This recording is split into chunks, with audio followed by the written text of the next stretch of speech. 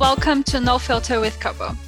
I'm Gabby, and today's episode is the first of a series called Formula of the Month. In this series, we will feature a formula developed by Kobo's Application Labs, discuss the ingredients used, and give some tips to help you create amazing products. This episode formula is an exciting waterproof mascara in bright red shade. The code for it is KMA-093, wax-free anhydrous red mascara.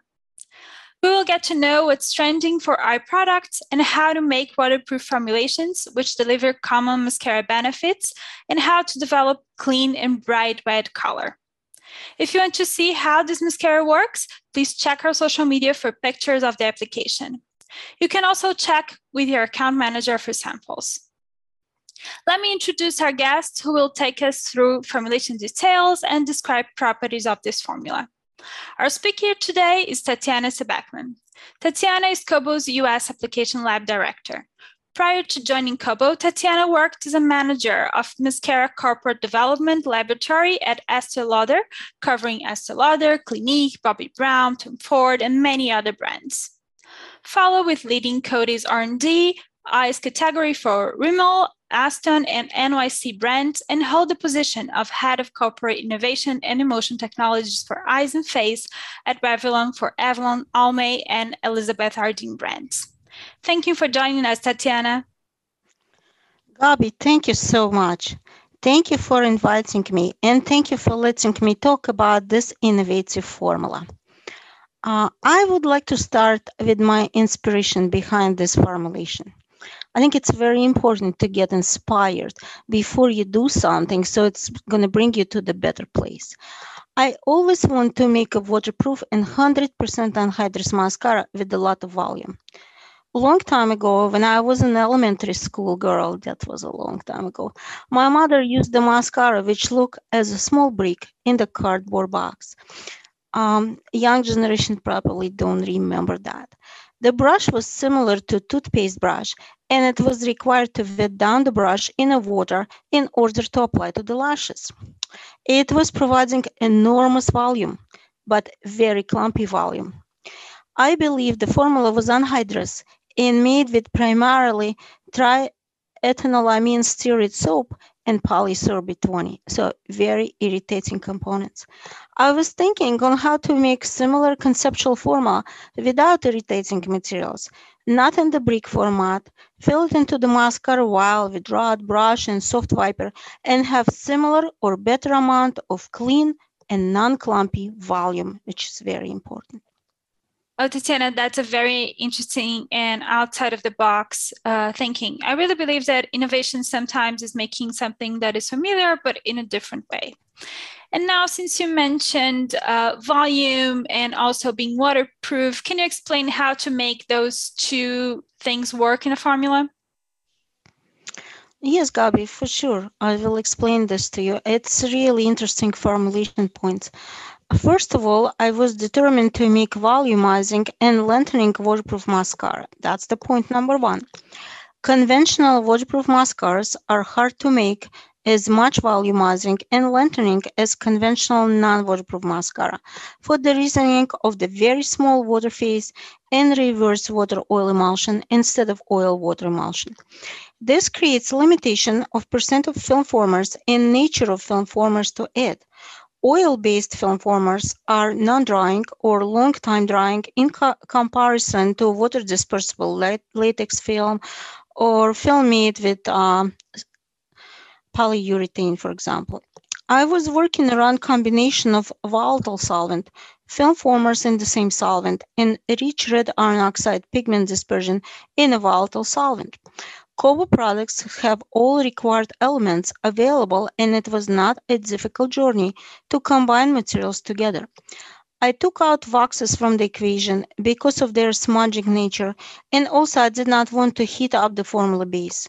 I did not want to lose volatile materials due to the evaporation at high temperature and come out at the end to the 100% formula. Okay, got it. I started in the formula, you have two types of materials that have volatiles in the composition. Is it dispersion, a pigmentary dispersion, and also the film formers. Can you explain more about those ingredients? Definitely. Good question. Thank you, Gabi. So let's just take a look at the blocks of ingredients we use here. First two material based on volatile IDD are PMLV P75R. Dispersion comprises of red iron oxide and two solvents, isododecane and isohexadecane. Also, have emulsifiers or pigment wetting agents in the same dispersion, such as lecithin and polyhydroxysteric acid. Suspending polymers, ethylene propylene styrene copolymer and butylene ethylene styrene copolymer. And pigments are treatment is suitable for hydrocarbons-based formulations. This is isopropyl titanium triisostearate. Properly developed and treated red iron oxide provided deep red background with a slightly dirty color and do not smudge due to being dispersed in volatile IDD. No smudging underneath of eyes, no red eye look. The second block are made of film formers. So first of all, Cobogard 5400 IDD, film former based on oil-soluble rosin, hydrogenated polycyclopentadiene. It's 70% dissolved in isododecane. I would like to point out that the Cobogard HRPC, also based on the same rosin and Vaxxus combination, is a Cobo patented technology. And the third block was the powerful film former Cobogard MQ75 ETS. This is MQ resin of trimethylsiloxysilicate dissolved in ethyl trisiloxane. Both film formers work synergistically between each other. MQ resin is stronger, rosin is more flexible. Together they build flexible but strong film. And to make the great volume, we use the volumizing powder complex, which comprises of kaolin and FS-treated perfluoro hexyl ethyl triethoxysilane spherical silica with low oil-absorbing microsphere, MSS 500 NFS. Combination of clay particles and spherical silica particles creates layering effect over each lash and as the result buildable volume. The polymer bind the pigments, FS-treated microsphere and clay to the lashes, minimizing or eliminating flaking during wear after application. Now I want to go over the color, since for me, when I look at this product, is the first thing that comes to my mind. Can you tell us about the color trends, which are really currently very popular in mascaras on the global market? Oh, this is a very good point, Gabi. I am so pleased that you point this out. Let's just do a little review of what's going on in the market right now in mascara market. You know, mascara is a very important part of cosmetic products. Bright color mascaras is an ongoing trend from the time of pandemic and for 2022. And I believe it's going to trend even further. Eyes are the most visual part of the face when many of us are still wearing masks. You could check brands like L'Oreal, Voluminous Original Washable Bold Eye Mascara in Deep Green and Deep Burgundy, Deep Violet and Cobalt Blue. ColourPop, a very trendy brand, made new formulas and they have a very interesting names like Left on Red, Purple Prose, Blue Ya Mind, Deep Burgundy, Deep Violet, and Cobalt Blue, like I said, from L'Oreal. There is also interesting mascara from very traditional brand Shiseido, Control House Mascara Ink in Emerald Energy. YSL Mascara, Vinyl Couture number 6, I Am the Madness. You know, YSL is very, very known for many, many shades of mascara. Colored mascara brings more attention to eyes, make eyes look widely open, and goes together with sparkling eyeshadows and many bright shades of the eyeliners.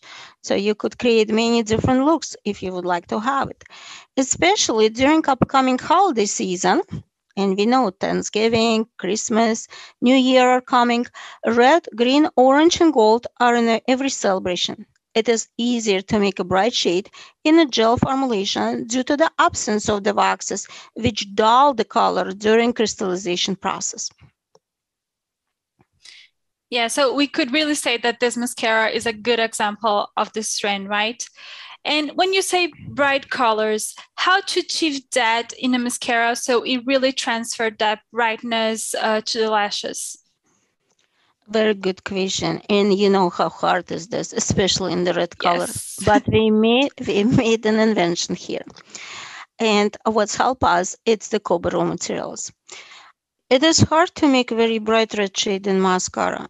Only red iron oxide, which showcase color of brick, and carmine, which is animal-derived material and therefore not clean and sustainable, but not consistent lot to lot in color and hard to preserve due to the nature, are approved for eyes by FDA. FD&C red number 40 aluminum lake is also approved by FDA, but not approved in Japan, so it's not a globally approved colorant. Our point was to incorporate pearlescent material, which provides brightness and clean red-blue color without having carmine in its composition. This was possible with the use of KTZ SM Bright Move. This is a brand new pearlescent material based on synthetic mica or synthetic fluorophosphate and silicon titanium dioxide and red iron oxide in its composition, which is mimicking carmine shade without carmine. It took us to make a few trials to come out with the optimized ratio between red iron oxide treated with ITT. It's great to use treated pigments in those type of formulations because the color is better saturated due to the treatment. And we use the same dispersion, which we described previously, and KTZ SM Bright Move. The end result is what you could see today. Okay, that looks really a good option, but I do have a question. As a formulator, I work with pearls and I know that they can absorb some of the solvents in the formula and make the application a little bit dry, a little bit clumpy, which obviously we do not want. How to formulate with the pearls but avoid that? Yeah, I think I could explain how to avoid this problem. Definitely pearls are very absorbing and you don't want to absorb more than you have to. So chemist who is working on the black shade of mascara, and this is very important to start with the black shade because the black shade is always in the line, right? And this is your control forever. Must calculate an oil absorption of the whole formula with taking under consideration all the fillers and pigments and their percentages all together. The same principle is required to the colored mascaras, and those mascaras must match the oil absorption of black shaded mascara. The QS is the main solvent, so you have to find the balance and your formula have to have the same absorption that your black shade. This way, every formula, regardless of the shade and shade additives, will perform the same way. That's a really good tip. And now for the last question, I want to quickly come back to the waterproof claim. It's not something easy to do. You already explained about the film formers and how to achieve that in the formula, but how does Kobo support that claim and say that the formula is really waterproof? Basically, we just do our own created test to check the waterproofness. And as you know, we're talking now about totally anhydrous mascara, so no doubt that this formula is waterproof. But at Kobo, we develop our own test with setup criteria. And if the outcome is between 80 to 100% of the product left over, we are sure that the formula is waterproof. For 50 to 79% result, the formula is very water resistant. I'm sure that every cosmetic company who formulates mascaras have their own methodology for checkup initial waterproofness or water resistance. So if anybody interested about our method to checking, we definitely could come and answer this question separately. Okay, thank you, Tatiana, really for explaining how it's possible to develop really a waterproof mascara with a bright shade and still have a good performance and stability. Thank you so much, Gabi. It was a big pleasure to be together with you today. And thank you for listening to us. If you want to know more, in the description of this episode, you will find links to the complete formula and literature of the ingredients we discussed. Also remember that on social media, searching @Kobo product, you will find pictures of the product and application. This podcast has been created by the content team at Kobo Products Inc., a raw material cosmetic manufacturer and distributor specializing in treated pigments and dispersions. To not miss any new episodes, be sure to follow us on Spotify or the platform of your choice. See you next time.